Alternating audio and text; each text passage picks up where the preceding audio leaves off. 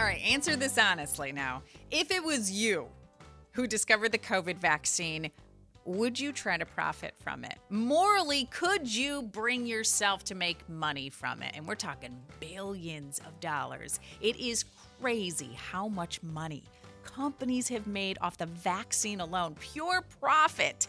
And I don't know how I feel about that. I don't think I like it. But I'm also very jaded about big companies, and I just kind of assume that they're all about the profit above everything else. And maybe it is because I'm a woman. I mean, what do? We tend to just give things away, help people because it's our motherly instinct. So let's ask Jill Schlesinger. She's the CBS News business analyst, host of the Jill on Money Show. She was on Spazzano and Sandy, the radio morning show that I co-host. And I thought I'd share the conversation with you here today because it was really interesting. It makes you think. Plus, in our No Dumb Questions segment, I know you may have already started, or at least you're itching to renovate the house. So what is the difference between a home equity line of credit and a home equity loan? Want to make sure that you're caught up with that. We'll explain. And in the last 10 minutes of the show, we're going to take a seat at the kids' table when one of your kids comes to you and asks for money, the right way to help bail them out, yet still keeping it fair so the other kids in the family don't become resentful. Susan Beecham pulls from her decades of working with families the valuable lesson every parent needs to know. Thank you for making time to be here. I want to take the awkwardness out of the money conversation and to help you get at least a good understanding of what your options are. Now, if you think of someone who could benefit from what we talk about here, share the podcast link with them. We're in this together. We're supporting each other here. All right, before we talk about corporate greed during the pandemic, let's start the show with no dumb questions. I like to think of this as your money dictionary because there are a lot of financial terms out there that you probably have heard of. You're kind of familiar with them. We just want to make sure that you have a good understanding of what they mean so you can make the best decision. Our CFP, Erica Cummings from the Harmony Financial Wellness Group at RBC Wealth Management, joins this part of the show. Hi, Erica. Hello, Sandy. How are you? Good. Okay, so today, and I feel like this is something a lot of people get confused about, the difference between home equity line of credit and a home equity loan.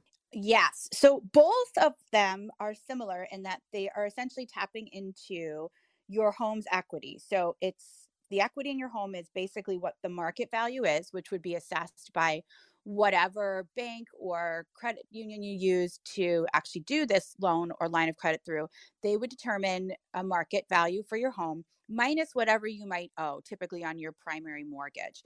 And then they look to see how much equity you have in there. Everybody has different rules. So some banks may say that you could borrow up to 85% of what they call loan to value, which means that the value of the house minus what you owe. If it's less than 85% that you owe, then there'll be some equity there for you to tap into. And like I said, each bank and each credit union has different requirements there. But today we're talking about the difference between a loan and a line of credit. The biggest difference between the two is the terms. So how it's structured in terms of how long you have that loan or line of credit for, how the interest rate is assessed.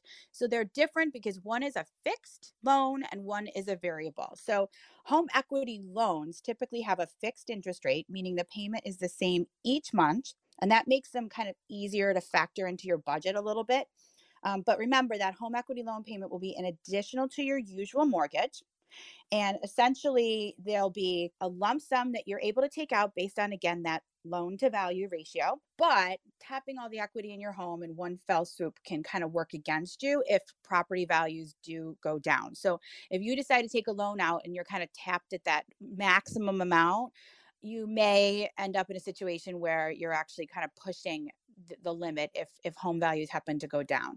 But it is a nice way to know that you are definitely going to pay this amount and you don't have to worry that it's going to change, because a home equity line of credit is similar in that you're borrowing against the home equity in your home, but home equity line is similar to like a credit card.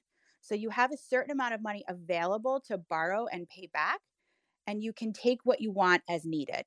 So let's say, for example, you have the difference between a $50,000 home equity loan versus a $50,000 line of credit is you don't get all $50,000 in a lump sum like you would the loan. That just means that you can draw as much as 50,000. So if you draw nothing, then you don't pay any interest and you don't have any payments. But as you take money out, now you'll have to start paying it back. Home equity lines of credit often begin with a lower interest rate than a loan, but the rate is adjustable or it's variable basically. So it changes when we see the Federal Reserve make changes to the Fed funds rate. So it could rise or fall according to the movements in that benchmark. So that means your payment is not fixed. The pros to this is you pay the interest only on the amount that you owe. So you don't have this big fixed payment.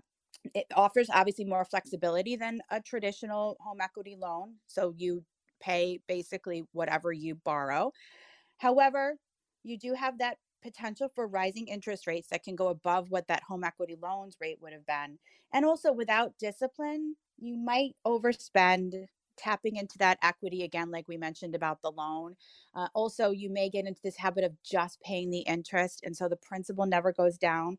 So it's really important that you look at why are you taking this out before deciding whether to apply for either one of them. Just consider how much money you really need, how you plan to use it, factor in the interest rates, the fees, the monthly payments, and any tax advantages as you weigh your options. And just be real diligent about your homework and make sure that you're using this for what it's there for, not to go do things that are a vacation or something that maybe isn't something that you want to borrow against your home for.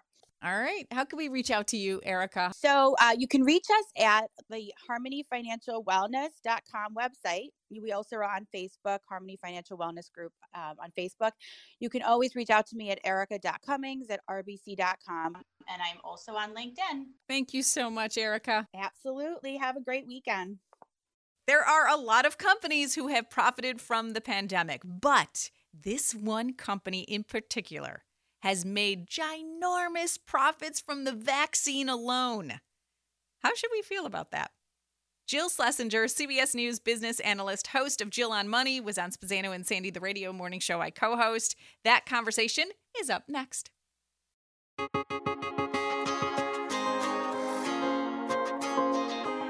Good morning. I'm so interested in what you're going to say about this, what your take is. Because when I heard and saw the ginormous profits that this one company made from the pandemic, from the COVID vaccine, I was like, are you for real? Pfizer brought in $3.5 billion in revenue the first 3 months of this year, projected to haul $19 billion in COVID-19 vaccine revenue in 2021. I'm like, holy hell. You got a problem with that? Well, I don't know. Should I, Jill? I don't know. It's really tough because they obviously, they had made a very big decision, right? Yeah. To basically say, you know what? They wanted to go ahead and get this thing moving forward. They wanted to make a big investment. They did it. Now, the thing is that other manufacturers have vowed to forego the profits on their shots during the pandemic. But Pfizer, from the very beginning, said, no, I don't think so. Because what we want to do is we basically said they said, they're not going to take government money. We're going to fund this on our own. If it fails, we'll eat the loss. Sure. Whereas Moderna took almost about $480 million from the government, and they said they won't actually make a profit from it. So here's the question: how do you feel about this profit? I mean, essentially, they are saying that, at least Pfizer's saying, we're not going to take government money, but if we do make money, we keep it. And I don't have a terribly big problem with this. I know it feels awful, don't? but I don't. It feels weird. Here's what I would like if they really were what they should do is say, we made a bunch of money on this, but what we're going to do is we're going to take some of the proceeds or a big chunk of the proceeds, fund the Pfizer Foundation to do community health, You know what I mean? Yeah. Wouldn't you feel better, Sandy, if they made all this money, but also be able to make some sort of charitable part of it. What would you feel better about that? I would. I wouldn't take it at face value. I would think the CEO is trying to make himself look good. She doesn't trust I am so distrusting of CEO. I don't know why. I have a thing. I don't know. But okay, so explain this to me, and how do you feel about this? Because I think it bothers me so much because Big Pharma just bothers me. Because I think we are just so quick to pop pills and prescribe pills because there's profit attached. There's money attached, and they have so much stinking money, and insurance rates go up, price of prescriptions and whatnot goes up. So that right there is just, I don't know. It's hard to just be like, yeah, go Big Pharma. I mean, okay, so here's the deal. I think that I don't trust them either. I mean, I don't trust any big, huge part. But I'm going to give you the other side of it just so I can sound like I'm unbiased. Mm-hmm. Okay? Yes, please. Just to notice how I can sound like. Yeah, exactly. I mean, I think that most of these organizations, not unlike big banks, that they are they put profits before everything else. They have somehow justified that, you know, the only thing we are here to do is to serve our shareholders, which I have a problem with because I think that there should be other constituents as well. Like, for example, your employees, for example, your community, you know, all of these things I think should be important. So I think that big pharma, like big banks, like big tobacco, they always put profitability as the number one part of their number one goal. Right. And I think that that's what's distasteful. Now, I mean, look, from the pharmaceutical side of it, they say, look, we're making all these investments. We're taking the risk. We should reap the reward. And if we're not going to take this government money, we should reap the reward. And that's their case. They had to their make decision. Yeah, well, I mean, Pfizer had to design, create, research, develop, produce millions of vials of this stuff. Well, so did Johnson & Johnson and AstraZeneca, and they're not making a profit. As a dice roll. So you're taking billions and billions of dollars of all of this you're just putting it on a house of cards and it might fall down and it may not work. And then you've just lost all that money. Right. And I think that the other thing is that all of these companies, AstraZeneca, J&J, and Moderna got federal funds for the vaccine development. Okay. So that kind of puts them on a little bit of a different piece, right? Okay. But I mean, I always feel really weird about these conversations because the capitalist in me wants to say, you know what? They did take the risk. That's their role. If we hold them accountable, if we didn't want them to do this, if we didn't want them to make this, we should have, put some contingencies on it. Right. It's the same thing with Wall Street when we bailed out banks and people were going completely ballistic about, like, why did we bail out the banks? Well, because we didn't want a 20-year depression. But should we have put more restrictions on that? Yeah. And should we maybe have done something different with this? Should we have said, you know what, like the banking crisis, you have to take the government money, or you know what I mean? Like, I don't know. It was an emergency, so everything was done sort of in the heat of the moment. So, but I think you're right to have some distrust in what these folks say. I mean, when they say they're going to give money to a cause or do something else, I mean, it is funny that in their earnings statement, Pfizer's like, oh, listen, the good thing is that we are contributing 40 million doses to COVAX. That's the partnership to supply vaccines to poor countries. So 40 million sounds like a lot, but it's less than 2% of the 2.5 billion doses that Pfizer is producing. So it seems kind of like a low level of like, oh, we made a ton of money and we're going to, basically send a few little dribbles over there. I mean, I don't know. Yeah. So anyway, look, the other thing to know, which is really kind of funny and weird about just how much money these companies make, last year, Pfizer earned $9.6 billion in profits. Okay? That's so crazy. And that's crazy. And so the weird part is that they say, like, hey, we didn't take federal funds and all this stuff, but I don't think they ever could have imagined that things were going to be this unbelievable. So I don't know. I am conflicted. I don't love the idea of profiting from a disaster. That's what I really say. I see the half full glass that I see when it comes to Your that $9 wife billion. works for Big Pharma. That's why you're defending them. Yeah, but she doesn't sell pills and things you can get addicted to. But yeah, I'm all for it. But no, I'm just talking about Pfizer. Like if and when another pandemic hits, there's $9 billion that they can take and put to make something happen quicker. And all of this money they're not putting it in their pockets. They're putting it back in, I would assume, and keeping high on that edge of modern high technology. You know what? You're right. I did hear the CEO is pretty broke. I did hear that. They're not putting it back in their pockets. You're right, Scott. Oh, no, I'm not saying. They don't have big parties, the companies, the employees. They don't. You know what? I say let them. Go for it. You can make $1 billion. That's fine. It has gotten better in pharma because I put an ex-husband through medical school, and the things that pharma used to do, oh, my God, they would, he'd come home from the hospital, like when he was doing rotations. This is like a third and fourth year medical student. He's like, he's like, oh, I'm so full. I'm like, what do you mean you're full? He goes, oh, well, the pharmaceutical companies came and they gave us lunch and they gave us this and blah, blah, blah. And then they would do things like, this is great. They used to say to the young residents who would be like the people who would prescribe and kind of get them into their ecosystem. They'd be like, oh, you guys have spring break? Well, we'll get you a house in Aspen for a month. Yeah, it used they to be did really that bad. kind of stuff. Yeah. They used to do like these big parties, these boondoggles. These guys in pharma make the Wall Street banks look like clean and squeaky and moral. Now, now and that's changed. It has changed. Yeah, there's so much compliance. Is there now. more change that needs to happen, Jill, or do you feel like we're at a good spot? Okay.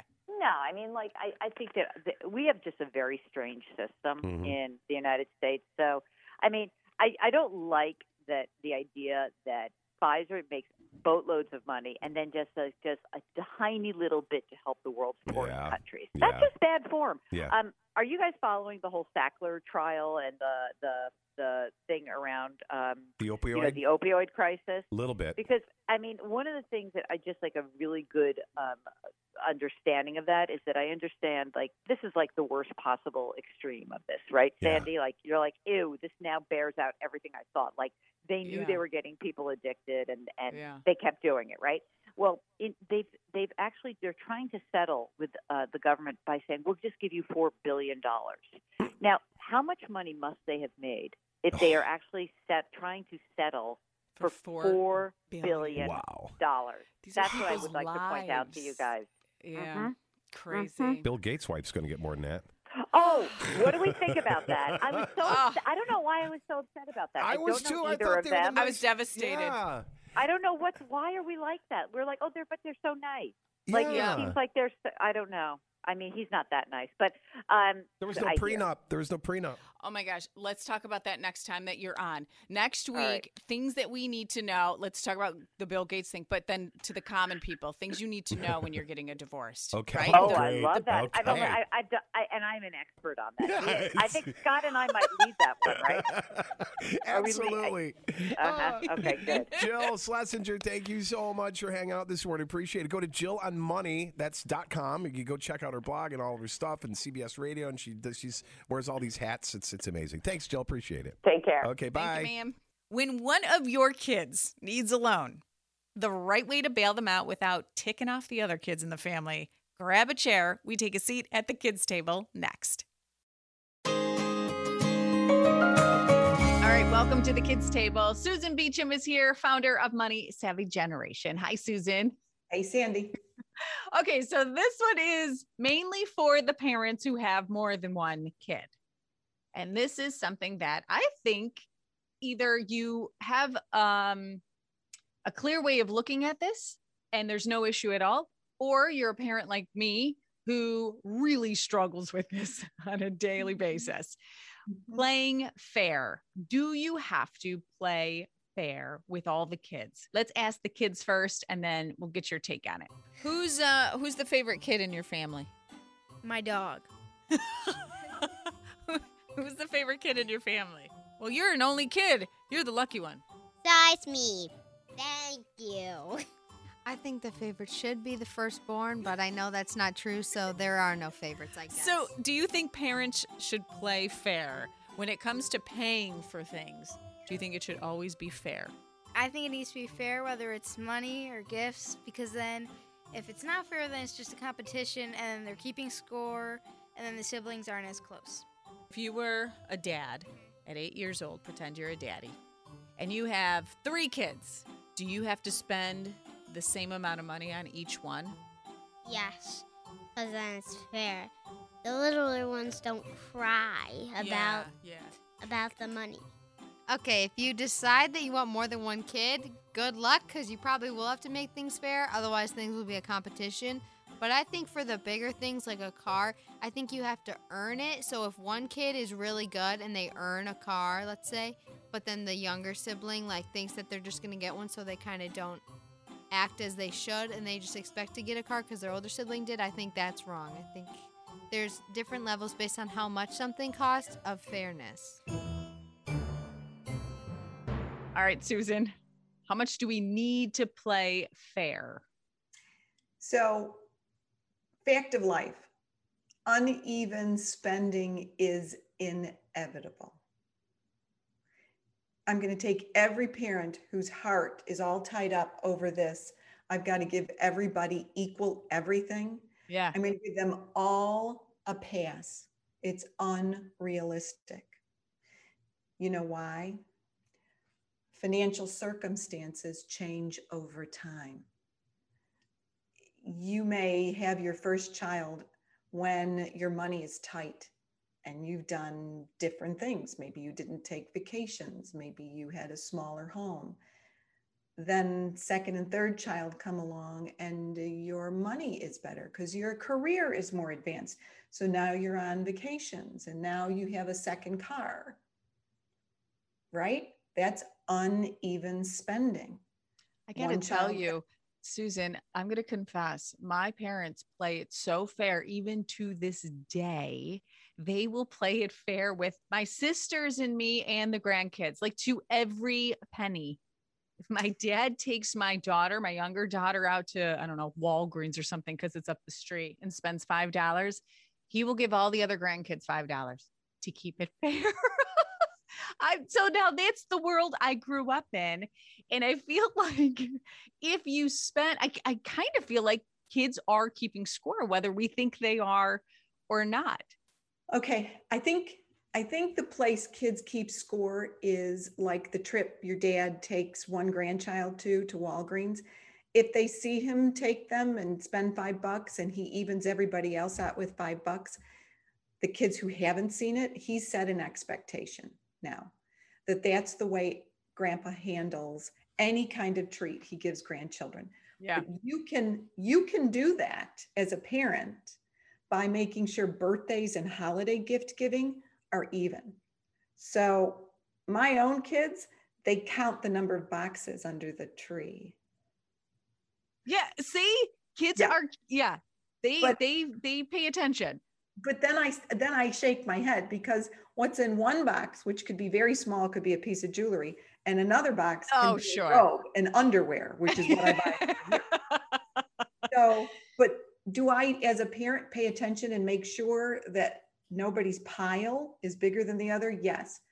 But have I helped or paid towards one child more at a point where they needed it versus the other child?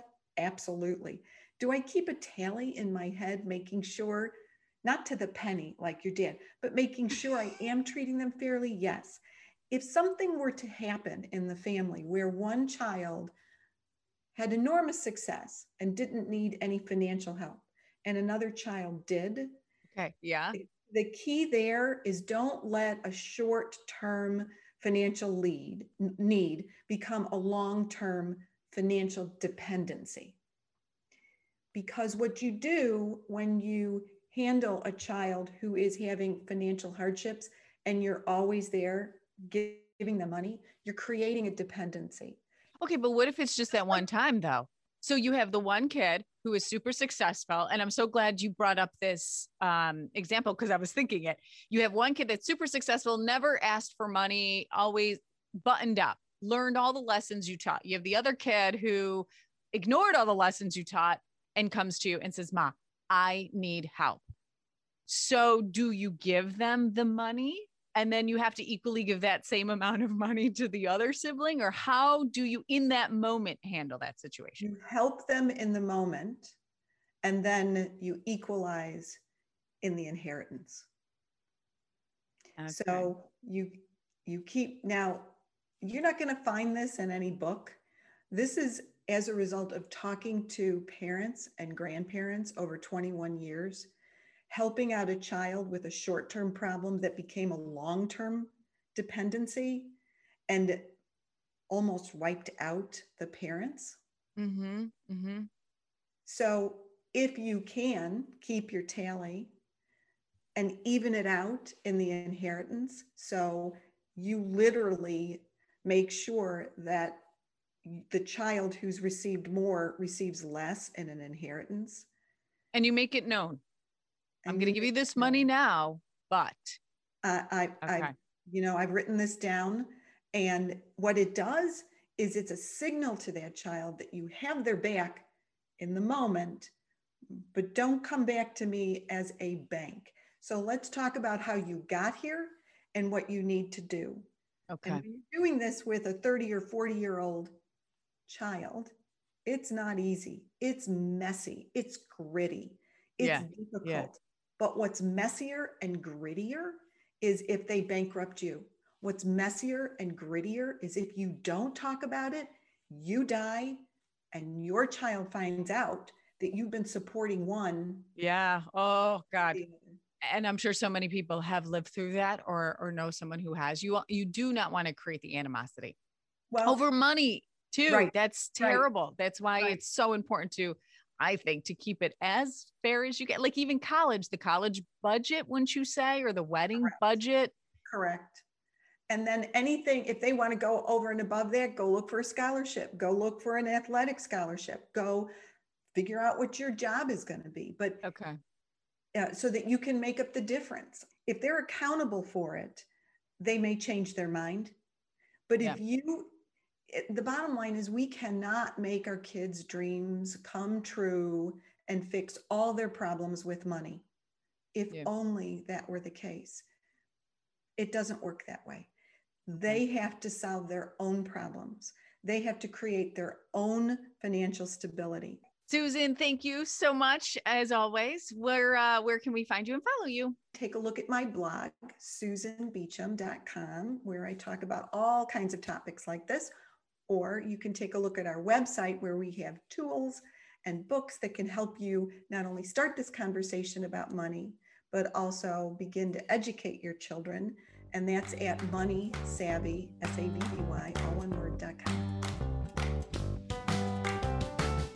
All right, there you go. Another show. Thank you so much for taking time to be here with me. If there's a question you want us to answer in No Dumb Questions, just let me know. If there's a guest you want me to try to get on the show, reach out. Or if you need help talking to the kids about money, please get a hold of us. This podcast is for you. All right, we raise a glass now and we say cheers to being financially confident women. Have a great weekend. I'll talk to you next Friday.